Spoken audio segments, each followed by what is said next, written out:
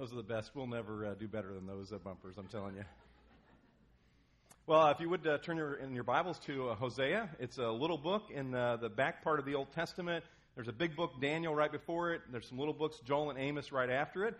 Or if you want to join us in our live event on YouVersion, where you'll find the scripture and some outline notes and some other things, you can feel free to do that if you've got your smartphone or other device. As you're finding your way there, I want us to pray together. We're going to talk about a difficult subject today, and I want to make sure that we've invited God to be part of this. Okay, let's do that. God, I just want to make sure that your Spirit is here today. I know that where we gather, your Spirit is there, and I'm asking today for your Spirit to work in our hearts in a powerful way.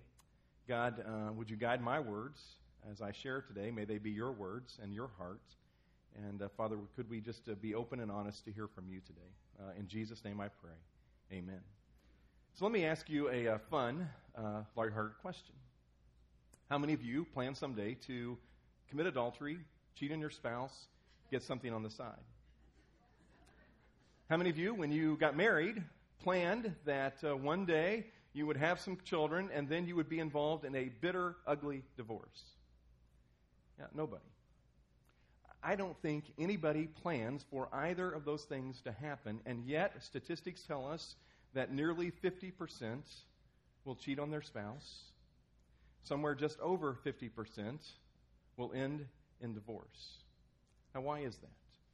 Well, one of the many reasons that are out there is that I think we do a terrible job of preparing people for marriage. In fact, we probably do a better job of preparing people for divorce. Now, think about it. The difference in our culture, in our society, the only difference between dating and being married is a short ceremony and a piece of paper.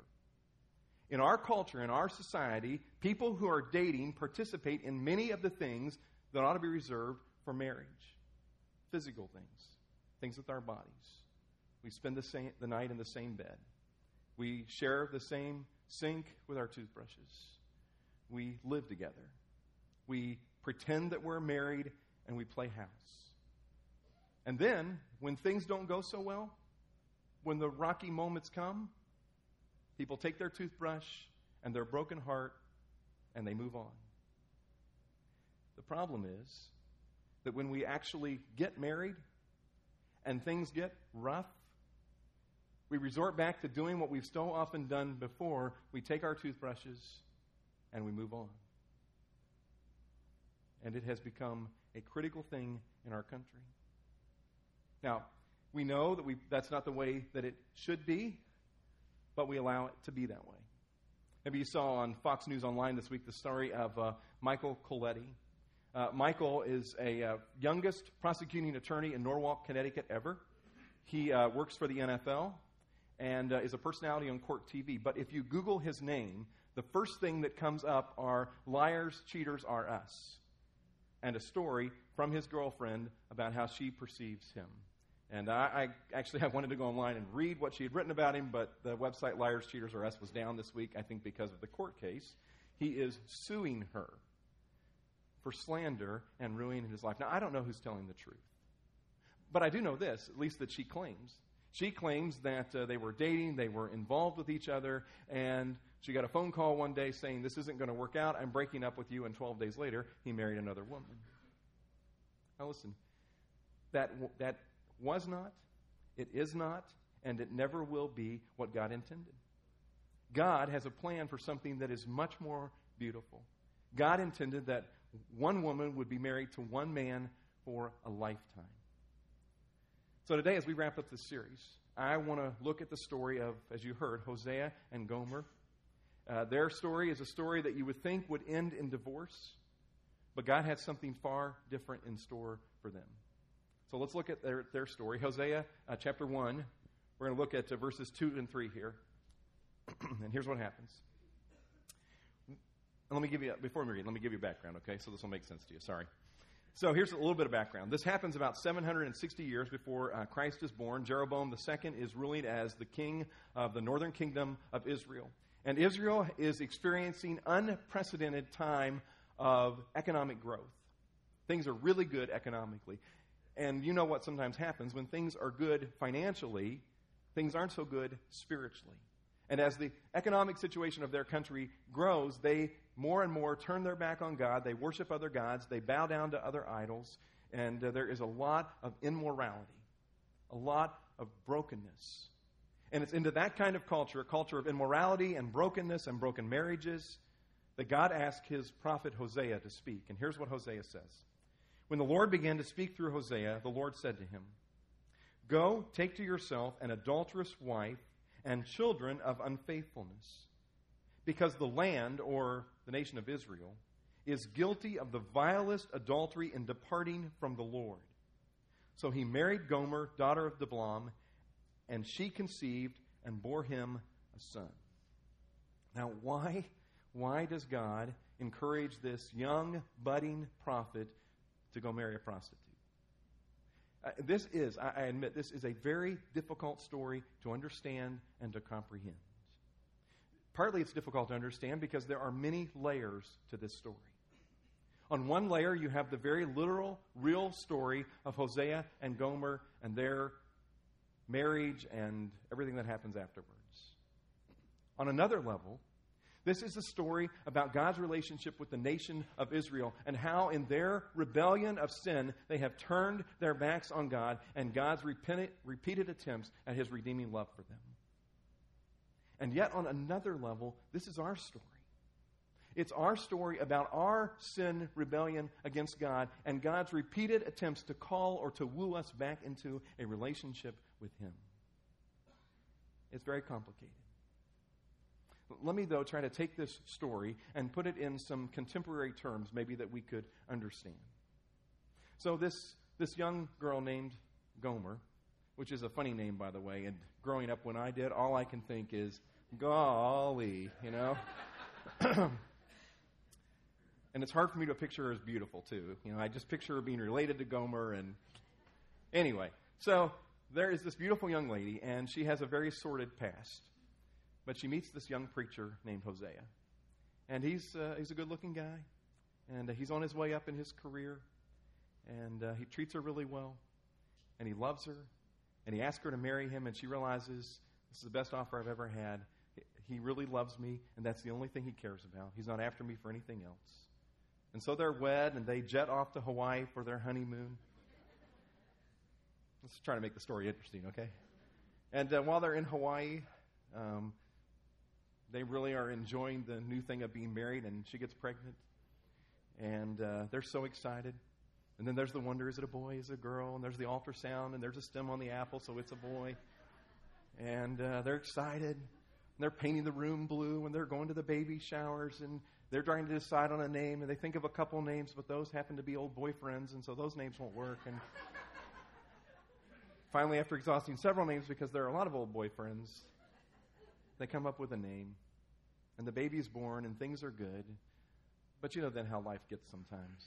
And she's trying to recover physically from having a baby, and it's tough getting that weight off, and she's feeling a bit neglected, and she's feeling self-conscious, and so he begins to feel neglected, and his job is really getting busy and taking off, and so he's spending a lot of time working, and then there's this old boyfriend that she contacts on Facebook, or maybe it was that she goes to the fitness center, and there's that young trainer that really pays some attention to her. And suddenly something happens. And she believes this lie, this misconception that so many people have believed in marriage along the way. She believes that what she is missing is better than what she has. I mean, she has this great guy, and she sees that he is a great guy, but boy, there's some things that she feels like she is missing. And she buys the lie that what I'm missing is somehow better than what I have. And so she makes this choice that's found in chapter 2, verse 5. And here's what it says. Their mother has been unfaithful. It's as if these are Hosea's words. And she has conceived them in disgrace. She said, Gomer said, I will go after my lovers who give me my food and my water and my wool and my linen, my oil and my drink. She says there are these lovers, and they're promising me all of these things, and I think I'm going to go after that. And she makes a choice that unfortunately people have been making for centuries. She trades the 80 for the 20. You know what? In any good marriage, your spouse is going to meet about 80% of your needs. No human, listen, no human is capable of meeting 100% of your needs 100% of the time. And so if you want to set your spouse up for failure, you believe that they are capable of meeting 100% of your needs 100% of the time. And so what she realizes and makes a wrong choice. She realizes that she has a lot of good things, and this is a good guy. But there's 20% that I'm missing. And so she trades the 80 for the 20. She believes the lie that what I am missing is better than what I have. How did it happen? I don't know. Again, maybe she felt neglected. And there was this guy at work maybe. And he paid a lot of attention to her. And he made her feel special, and he was complimenting her, and maybe he brought her a gift and told her how special she was, or maybe he had a greater income and he promised a lot more things. Or in a man's world, there was this woman, and she's attractive, and she's always complimenting him, and his wife is always tearing him down, but boy, she laughs at his corny jokes, and she seems very physically attractive, more so than his wife, and so a choice is made. That what is missing is better than what I have. And the choice is made that takes them on a path, that ugly, destructive, guilt-ridden, intensely painful path of adultery. Now, you know what? We all know that adultery is wrong, don't we? It's interesting in the survey, 1991, even Americans in our culture know that it's wrong. 73% of Americans in 1991 said adultery is wrong. By 2006, that number had actually grown to 81% of Americans who said it's wrong. We know it's wrong. But even among those who follow Jesus, it is far, far, far too common. Now, why is that, and what do we do about it? So today, I want us to have what I know is an uncomfortable conversation. It is. I don't enjoy it. But we need to talk honestly about this. So let's be clear about a couple of things. Number one, no one is immune. Is immune, okay? No one. I mean, you can fool yourself, and you can tell yourself, and you can be one of those people who say, well, that would never happen to me. There's no chance of that. I'm not susceptible to that. But you let your guard down when you do that. No one, hear me, no one is immune. Here's the second thing. Seldom, if ever, does an affair happen in a day. Much more likely is that it happens over a series of seemingly insignificant bad choices. An owner of a vineyard in the Napa Valley in California was interviewed talking about how they had to protect their crops. And they said, it's easy to protect our crops, our vineyards, against the big animals. That's easy. He said it's the small animals, the ones that sort of sneak in at night and gnaw away at the vines that are so dangerous to our vineyards. They can destroy plants in no time. He said it's the small animals that are difficult for us to protect our vineyards against. And you know what? It's the small animals that are often difficult for us to protect our lives against. It's the small, seemingly insignificant choices that we make that often put us on a path and starts the snowball rolling down the hill. So let me go through just several things, and some of these you're going to say, are you kidding? That seems so overboard. But if you want to put up the defenses and protect your marriage from the small animals, then you'll take these kinds of steps. So let me run through several things here. First thing I would say is avoid spending time alone with people of the opposite sex. You should not be spending large amounts, maybe not even small amounts of time with someone of the opposite sex all alone. I mean, our staff around here, we have some very specific rules about that. No one on our staff is allowed to ride alone in a vehicle with somebody of the opposite sex who is not their spouse. There are no exceptions. Nobody on our staff is allowed to be here counseling someone of the opposite sex who's not their spouse alone in this building. We don't allow it. Because we have tried to put up the defenses to make sure. Because those times alone, we have a tendency to sort of let the walls down, and the snowball can start down the hill. Here's the second one.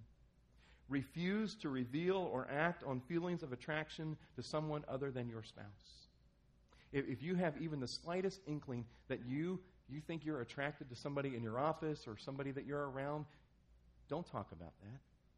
Don't go to them and say, well, I think I have some feelings. I'm telling you, it'll be the first step in a dangerous path. Next one. Don't share the details of your marriage, particularly if you're having problems with someone of the opposite sex. Guys, go find a guy. Ladies, find a lady. If you're struggling, if you need some help, you ought to get that help.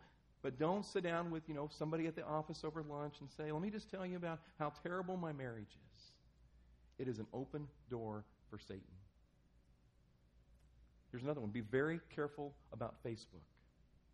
Now, I can't remember which state I read this about this week, but one particular state did a study of divorces that had been filed in their state, and they found that 1 out of every 5 divorces filed in their state in recent months, in the past year, mentioned as a reason for divorce something about Facebook. They had found an old boyfriend on Facebook. They had started a new relationship on Facebook, and it led to an affair and to divorce. Here's another one. If you wouldn't say it in front of your spouse to someone of the opposite sex, then don't say it when they're not around. If you're having a conversation with someone of the opposite sex and you think about saying something and you can realize, if my spouse was standing right here, I wouldn't say this, then don't say it, because it probably opens the door. If you're tempted, here's another one, change your environment. If there is somebody at work that is tempting you, then do whatever you can. Change your schedule so that you're not around them as much. Ask to have your office moved to a different location. Or if it's necessary, I would tell you, even in this economy, get a different job. It's that serious. Or if it's somebody in your neighborhood, do what you can to stay away. Or if you have to, sell your house. Get to a different neighborhood. A couple more. Be careful how you compliment people of the opposite sex. Guys, I'll give it from our perspective. It's one thing to see somebody at work who has a new dress on and say, that's a nice dress. It's a whole different thing to say, boy, you look stunning in that dress. It opens the door. Last thing, remember the commitment that you made to your spouse. There was a moment, whether it was in front of a minister or a judge, where you stood before him and you looked into their eyes and you made a promise to them, and more importantly, you made a promise to God, and you said to them, I am going to be yours. I'm going to be faithful to you for the rest of our lives. And the moment you're tempted, the very first moment, you need to remember, I've made a commitment, a promise to my spouse. Now listen, some of you are very uncomfortable because we're talking about this. And you're uncomfortable because you know that you have crossed the line, or you're thinking about crossing the line. And you are terrified by the thought that your sin might be revealed. Now, there are others in this room that think, but you know what, this seems so right and so good, I don't care what you're saying. Or maybe you're saying, you know what I've got going with this other person is so hot. So is hell. So is hell. Listen to what the Bible says in Titus chapter 2, verse 11. It says, for the grace of God that brings salvation has appeared to all men. We have salvation. It has come to us through Jesus Christ. And then he says this, it teaches us to say no to ungodliness and worldly passions, and to live self-controlled, upright, and godly lives in this present age. We have the power through the Holy Spirit to say no to sexual sin. We have the power. We have the power to overcome through the Holy Spirit. But you can't do it alone. You can't try to do it under your strength. It requires the strength of the Holy Spirit, and it may require the power of some other people coming alongside you. And I guarantee you, it requires you coming clean. And I'm pretty confident there may be some people, even in this room today, that before you leave here, you need to come to me or to one of our shepherds and you need to come clean about what's going on in your life. As long as it is hidden in the darkness, it is easy for it to go on. But once it comes out into the light, it's the first step to getting out of that sin. And there are some of you today. You need to come clean before you leave this place. The Bible also says this in 1 Thessalonians chapter 4. It says, it is God's will that you should be sanctified, that you should avoid sexual immorality, that each of you should learn to control his own body in a way that is holy and honorable, not in passionate lust like the heathen who do not know God. For God did not call us to be impure, but to live a holy life. Do you see that? When we come into a relationship with Jesus, there is an expectation that we will be striving to live a life that is pure and holy. Not that we'll have instant perfection, but a life that ought to be moving every day towards being holy and pure. And then notice how he ends this. He says, therefore, he who rejects this instruction does not reject man. You're not rejecting me. If you want to blow off what I'm saying today, you're not rejecting me. But God, who gives you his Holy Spirit. That's who you're rejecting. Now again, some of you will say, well, yeah, I'm not willing to give it up. You're not rejecting me. You're rejecting God. Well, the rest of this story of Hosea and Gomer is a story that is about the path out of adultery. And it really becomes a very beautiful story as they move out of this. But there's also a realization in these next few verses that God is very angry. And probably his anger is also a reflection of the anger that Hosea feels. You see, the nation of Israel they have turned their backs on God. That they have rejected God. And God's angry about that. And rightly so. But even in the midst of this anger that he feels because of their betrayal, he shares some real words of hope. Look at what he shares in chapter 2, verse 14.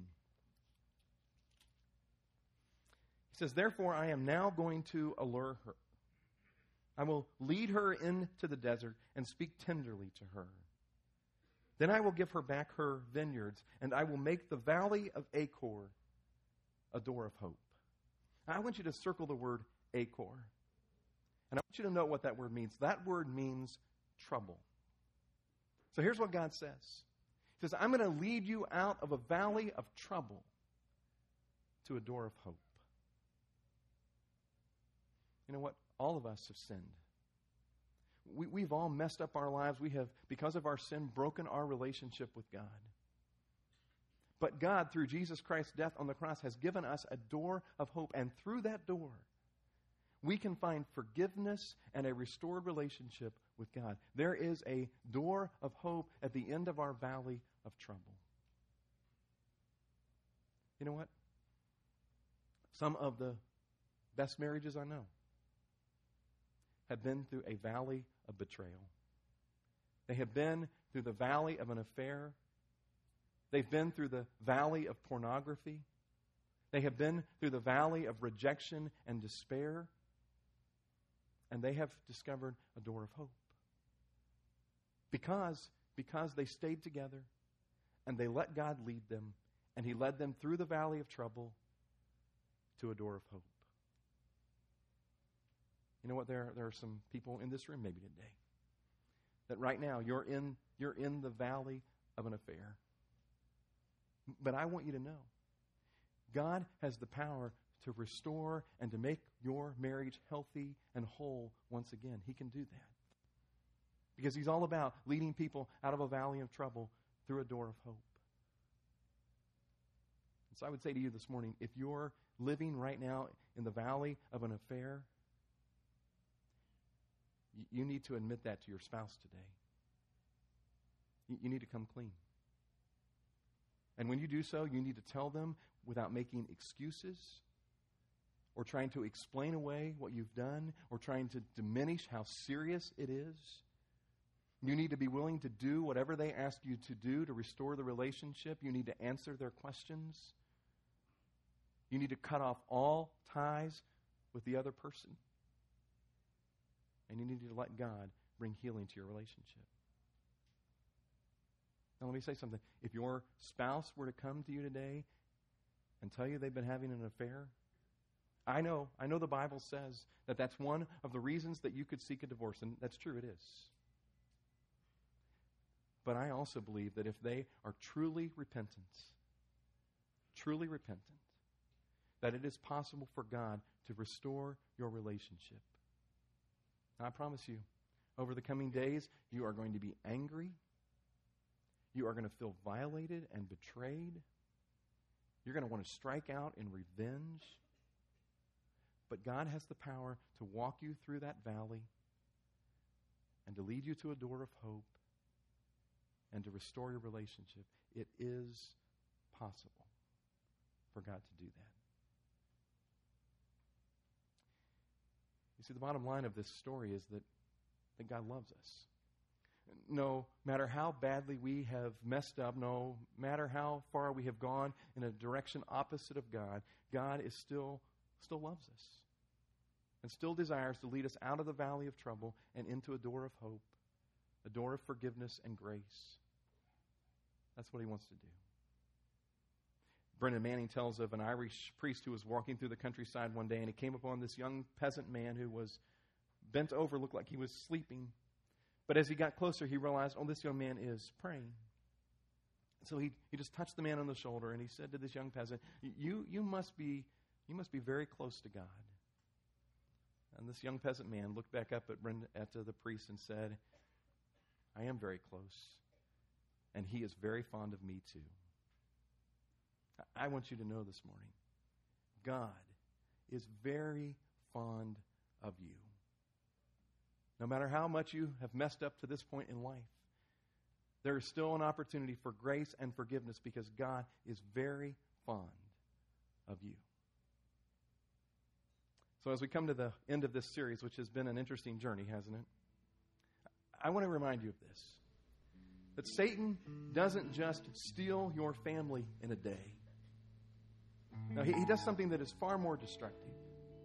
You see, he paints a coat of familiar drabness over it.